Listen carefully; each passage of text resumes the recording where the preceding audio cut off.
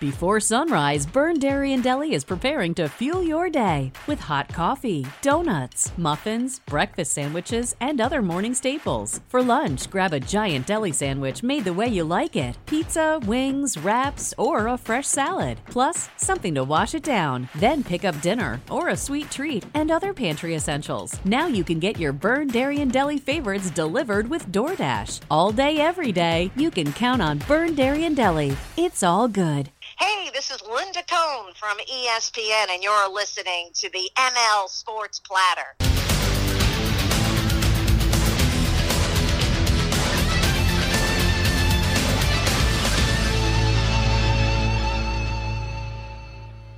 The ML Sports Platter is back with you, brought to you by Rosie's Corner, Stanley Law Offices, Brewerton Ace Hardware, and our great friends over at Prestwick Golf. If you are in and around Central New York, make sure you get your golf clubs re-gripped this winter at Prestwick Golf on Court Street in Central New York. Of course, a proud ML Sports Platter sponsor. It is an absolute delight to bring onto the program a baseball great. During his era, he was right at the top of the list for fireballers, no doubt. And oh, by the way, he just got elected to the Baseball Hall of Fame in Cooperstown. This summer will be the induction in late July again by the Golden Days Era Committee and the Early Baseball Era Committee. They held meetings on Sunday, December 5th in Orlando, and the previous group considered a ballot of 10 candidates whose primary contributions came from 1950 to 1969, and then the Early Baseball Era Committee considered a 10-person ballot whose primary contributions came prior to 1950. One of those names they decided deserves to enter the doors in Cooperstown, New York, is the great Jim Kaat. Jim, thank you for a few minutes. Congratulations. I've had you on many times over the years. Welcome back, and wow, what a moment. Congratulations to you. Well, thank you so much, Mike. It's a pretty humbling honor. You know, it's you never know with the Veterans Committee. It's I think I felt confident with having the right people on the committee, but still you know, we got 12 votes right on the number, but when you understand the process, you realize that all the choices they have, and they only can vote for 4, that it's a good accomplishment to get to 12. So I'm very grateful. It's been an exciting few days already. You know, last night I watched A Football Life, Drew Pearson, and he went through just excruciating pain, waiting and seeing, and he thought 2020 was the year. And I thought of you because a lot of baseball players and other sports, football, basketball, etc., you know, hockey, they go through this pain. But you and I, if I remember when we talked a few years ago, you haven't gone through that, right? Because you've had your baseball career. You always talk about how lucky you were. Did you go through pain at all during this whole time?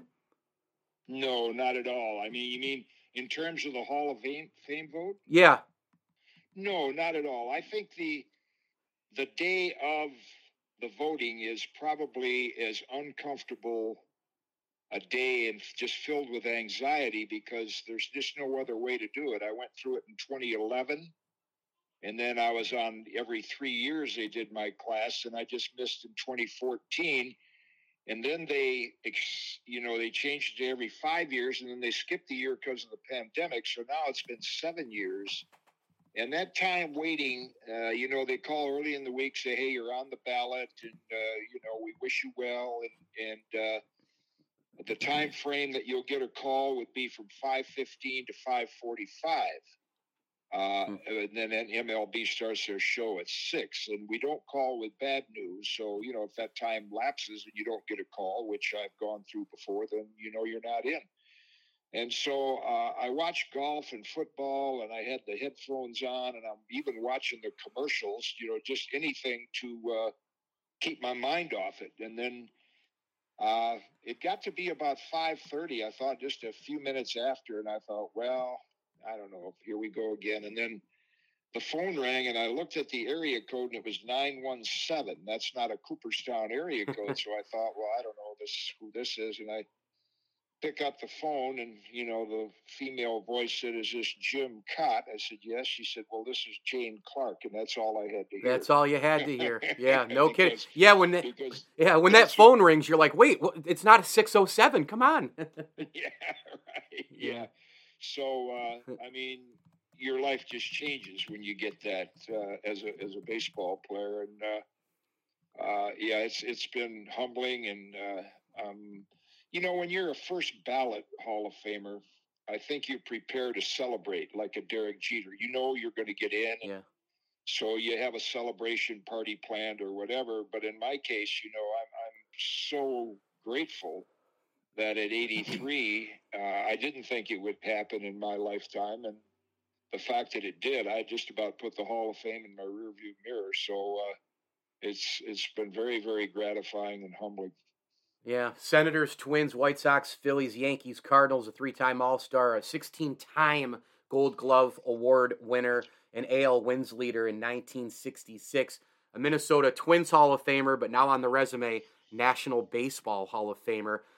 Jim Kaat is our guest here on the ML Sports Platter. You brought up the ballot thing, which is just a great segue here. I've always been okay with the ballots. I know a lot of people are upset. Well, if you're a Hall of Famer, you're a Hall of Famer. Where do you land on that?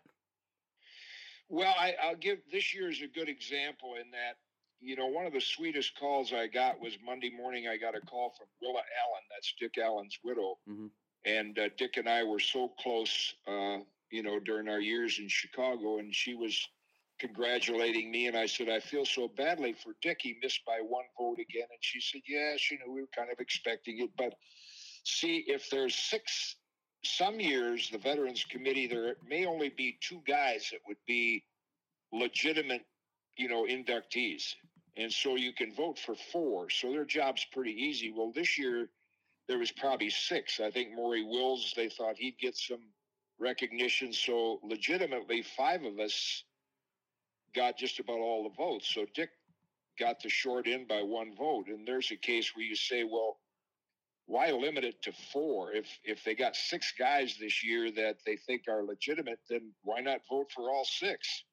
And that's where somebody like Dick got left out by one vote each year. I missed by one year and by 2 the other. So, you kind of wish that would change, but you live with the system, and that's the way it is.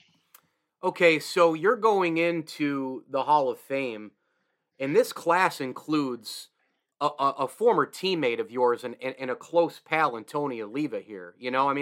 That's pretty cool. Then you have Gil Hodges, you have Minnie Minoso, and then you have Bud Fowler, Buck O'Neill. Buck O'Neill should have been in a long time ago, too.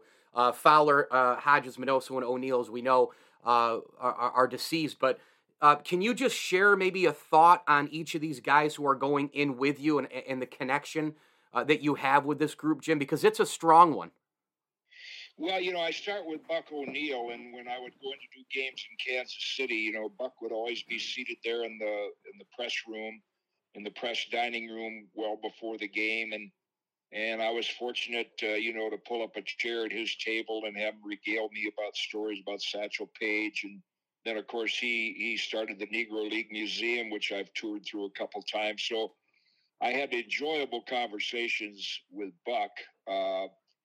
And then Minnie Minoso, I played against. I crossed paths with him a few times, so I knew him more as a player and respected what he did as a player. Gil, I only crossed paths with a couple times when he was manager of the Mets. I knew about him, but I didn't know him that well personally. And then, of course, Tony, my ultimate goal in a dream world was if I went in with both Tony and Dick Allen. That would have just been special. And, of course, Dick passed away last year. But Tony and I were on a Zoom call the other day, and I was kidding him. I said, T, we're each 83.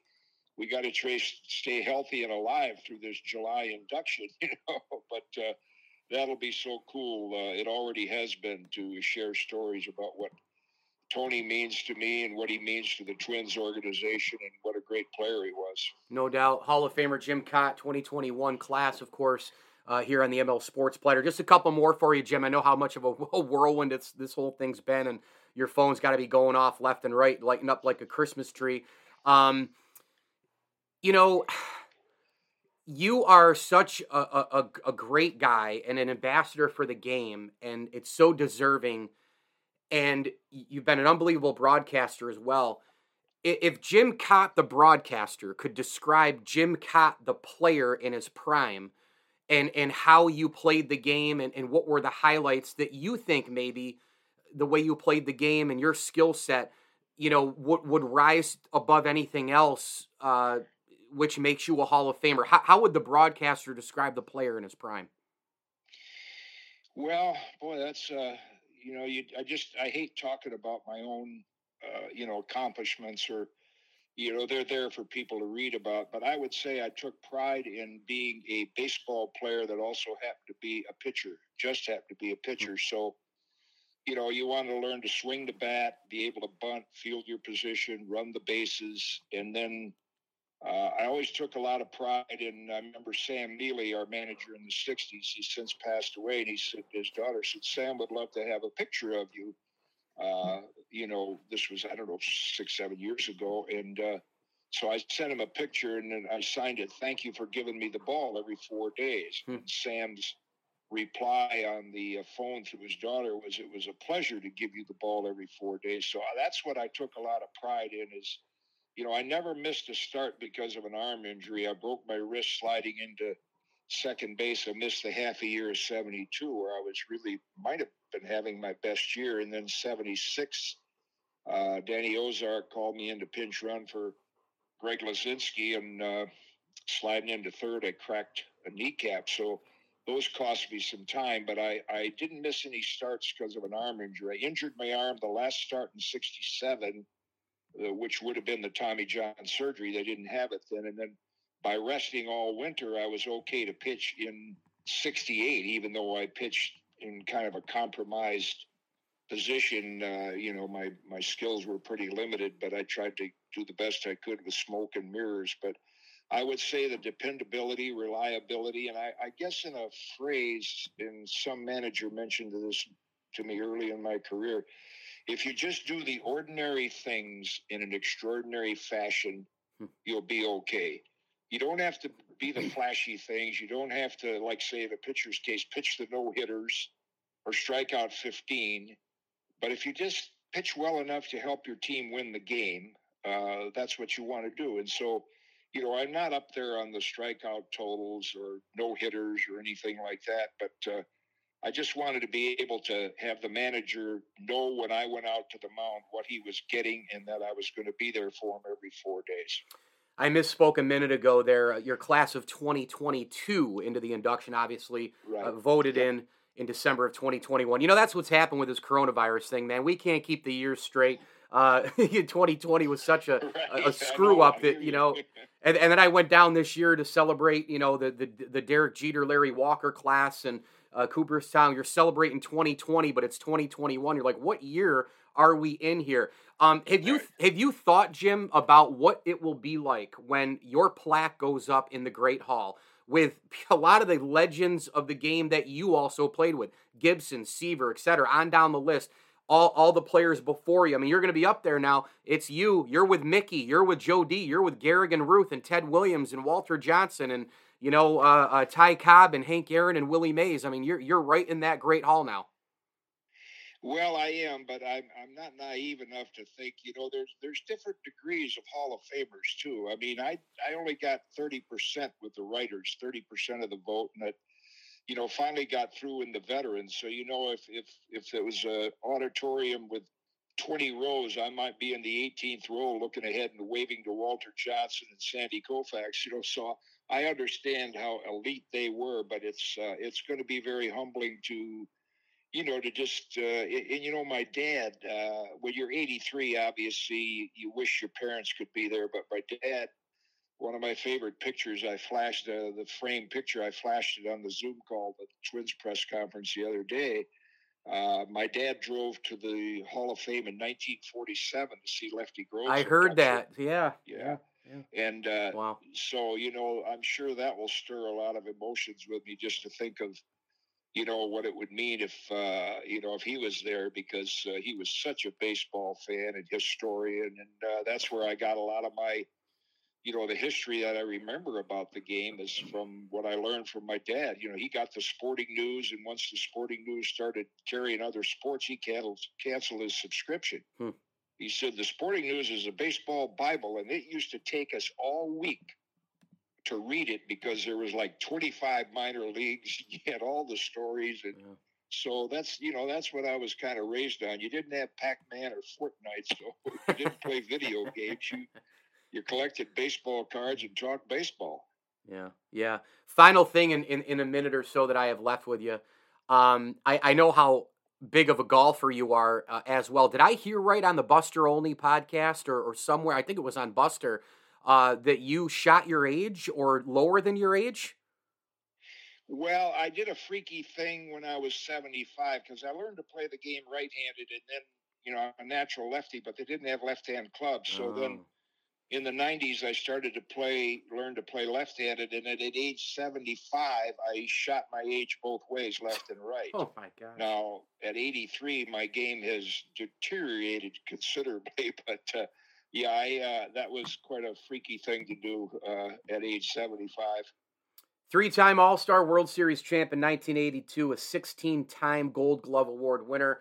He was the AL wins leader in 1966, a Minnesota Twins Hall of Famer, and now a Baseball Hall of Famer. He'll go in the class of 2022 in Cooperstown in late July of next year. It's Jim Kaat. Jim, you have always been so kind with me, taking the time out. I can't thank you enough. It's an honor, and I will see you in Cooperstown, my friend. Thanks so much, Mike. I've always appreciated your support and telling stories with you. The ML Sports Platter is brought to you by Stanley Law Offices, Brian Conboy of Mass Mutual, New York State, and our great friends at Chick-fil-A of Cicero and Clay. Don't forget to get your holiday lunch catered from Chick-fil-A, from the chicken tenders to the mac and cheese and the fries, the delicious salads, and, of course, the delicious breakfast as well. Chick-fil-A will take it to you.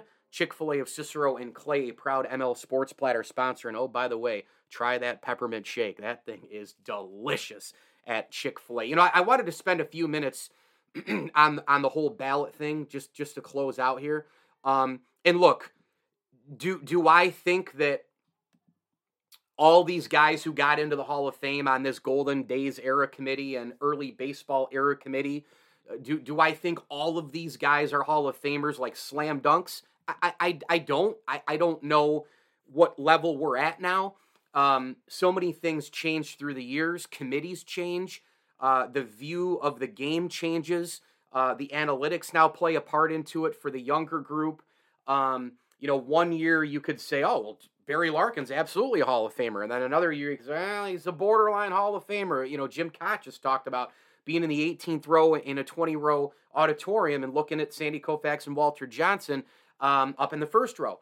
And look, Jim Kaat for a long time had a career that probably was dangling in that area of being a borderline Hall of Famer, but he didn't have anything that jumped right out. And I remember a couple times ago interviewing him, if he had 300 wins, for example, that injury you talk about, if he had 300 wins and didn't have that injury maybe and one other amazing year, Jim Kaat has 300 wins, he would have gotten in the Hall of Fame years and years ago, because 300 wins is like the ultimate pencil it in, just like, a lot of times 3,000 strikeouts would be that as well. I'm totally down with the ballots as Hall of Famers, and I think Jim Kaat also, who just pretty much agreed and described it, I think he's just a really good example. There are Hall of Famers. There are different Hall of Famers. If you got in via the Veterans Committee, you're a Hall of Famer now. Are you, is it still the elite of the sport? Most cases, yes, it is. But, when you look, this isn't Harold Baines getting in here. Harold Baines is not a Hall of Famer. And that's another situation that occurred with, the committee and Tony La Russa, who's a buddy of his, pushing him to get in. Harold Baines was a nice player. He's a very nice guy, but he is not a Hall of Famer. He's in the Hall of Very Good. Jim Kaat really did teeter with and knock on the door of Cooperstown. His career, Tony Oliva, same type of deal. When you look at Tony Oliva, 3 batting champions, right? You look at a Rookie of the Year. He's a 2-time World Series champ. In terms of, coaching. He was one of the more feared hitters in his day in the 60s and 70s. He had a 304 lifetime average. Didn't have a lot of home runs. Had an okay run batted in, 947. But again, impact with him. But he's not Willie Mays, you know? Like, there's different guys here. I think Gil Hodges getting in is great. Buck O'Neil should have been in a long time ago. Minnie Minoso, I kind of go, I probably on the fence with him a little bit. Bud Fowler, probably on the fence with him a little bit. But I understand them getting in. I understand, what these committees are out there to do. They're out there to get more people in, to celebrate the game more. This is not the NFL where there's 53 men on a roster. There's more football players who play than baseball players. Certainly. And that's sometimes why you see in baseball, like it took Andre Reed forever. He's my favorite wide receiver of all time, obviously. I can tell you right now, being a Bills fan growing up in the 1990s, there's no way that Andre Reed should have waited that long to get into Canton. But look, there are different levels of Hall of Famers. Jim Kaat is a lot more of a Hall of Famer than some of these guys who have gotten in. I mean, I can tell you right now, I don't think probably Phil Rizzuto, Bill Mazeroski's not a Hall of Famer. I just mentioned Harold Baines. He's not a Hall of Famer. I would question Bruce Sutter. I mean, there's a lot of guys who you look at and you go, Jim Kaat's resume. And look, I am not a person who says, well, he's in, now you put him in. He's in, now you put him in. That reliever got in, now you have to put this reliever in. You don't have to put anybody in. You don't have to put Lee Smith in because Bruce Sutter got in, right? Like, you don't, we need to not have that thinking, right? We need to think about it as they're in because they're deserving and they're Hall of Famers. Jim Kaat, for his entire career, with the resume and what he achieved and how he fielded the position, like the pitcher back in the 60s and 70s, you fielded the position like that, like Jim Kaat, that's as valuable as having a shortstop or a second baseman, an infielder who's just vacuuming up all the baseballs. We talk about all these guys who played look at Ozzie Smith. I think Ozzie Smith's a Hall of Famer. I don't think he's an elite of the elite. He's in an elite fielding group, but he's not, with Mays, Mantle, and the rest. But you get the point. And Ozzie Smith is credited mostly for his fielding in his career as a Hall of Famer. Well, Jim Kaat was one of the greatest fielding pitchers of all time, and he was certainly that way for a good 15 years. My God, the guy won 16 Gold Gloves. He's not a blowaway Hall of Famer. Nobody's going to confuse him with Koufax and Walter Johnson and Whitey Ford and Seaver Gibson and on down the list and Randy Johnson. Nobody's going to do that.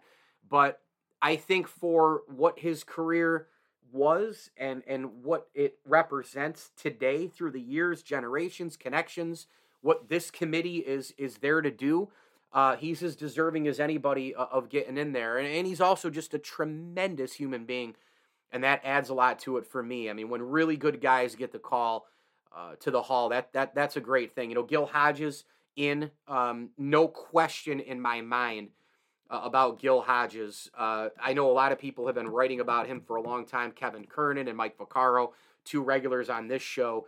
But Gil Hodges, you look at his career, right? And, I mean, this guy was part of the Brooklyn Bums, right, in the 1955 World Series, winning that. He played for the Mets for a short time, but, 8-time All-Star, 3 World Series, 3 Gold Gloves, had a decent RBI amount of 1274. Again, not blow-away stuff, not Hank Aaron numbers, 370 home runs and 273 batting average. But then when you take that plus his managerial career, with the 69 Miracle Mets and all the rest, and how he really, that year, he delivered a sense of pride and a responsibility to wear the Mets uniform. And that really, I think, propelled the Mets into some of their later years, going to another World Series and then winning it all in 86. A lot of that was Gil Hodges. If you ask New York people, Queens people, Met people, they'll tell you the impact he had. I mean, look, between the player and the manager, this dude needs to be in the Hall of Fame. No question about it. Now, I'm assuming that he'll get in, his plaque will probably highlight most of his playing career, and then it will highlight a little bit, he was also a manager of the Miracle Mets, blah, blah, blah, maybe at the back end. But this guy is in the Hall of Fame. He deserves to be in there. His combination of player and manager reminds me, in terms of the winning and what he brought and the impact and the example he set, reminds me a lot of Joe Torre. I'm not going to lie. Joe Torre was kind of a fringe Hall of Fame type player, but then as a Yankee manager, he's a shoo-in to get in. Obviously, he got in as a manager, but, I wouldn't mind starting to see that too, like combination type of deals. Like, how did you get in? Well, you get in as a player and a manager and put it on the plaque. Either way, congratulations to one of the great guys in baseball history, Jim Kaat, on getting elected to the Baseball Hall of Fame of the class of 2022 by the Golden Days Era Committee and the Early Baseball Era Committee. They held some meetings on December 5th of 2021.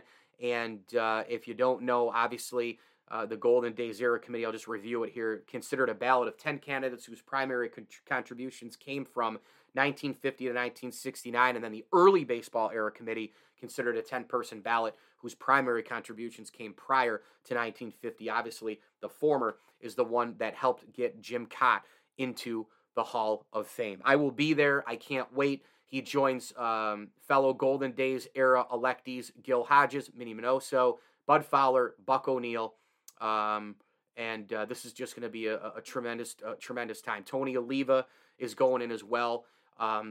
So it's Jim Kaat, Tony Oliva, Gil Hodges, Minnie Minoso, and Bud Fowler and Buck O'Neil. Unfortunately, obviously, Fowler, Hodges, Minoso, O'Neil not alive to see it, but Oliva and Jim Kaat getting ready for the summer in Cooperstown. Thanks for listening to the ML Sports Platter. I'm Mike Lindsley. Hit me on Twitter at Mike L Sports. We are brought to you by Burn Dairy, the Vince Aguirre Consulting Group, and Sit Mean Sit Syracuse, the best dog training in Central New York. Get a free consultation today. Any breed, any dog, any behavior. SitMeanSit.com for more information. A tip of the cap thank you as well to Prestwick Golf, Axe Exotic Pets, and our great friends at Ken's Auto Detailing. Go like them on Facebook and check out their gift card special for the holiday season. Ken's Auto Detailing, the official detail house of the ML Sports Platter. As I always tell you, enjoy the games.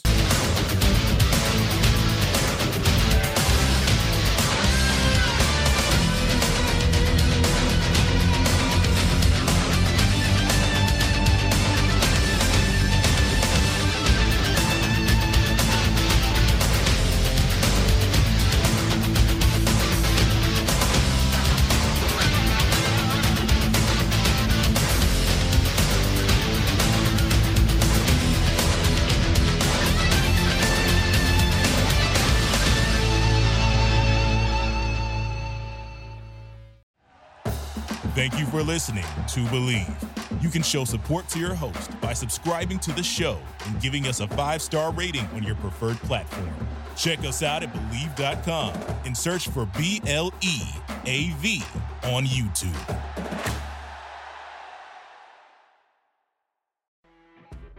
You know when you're listening to a true crime story that has an unbelievable plot twist that makes you stop in your tracks?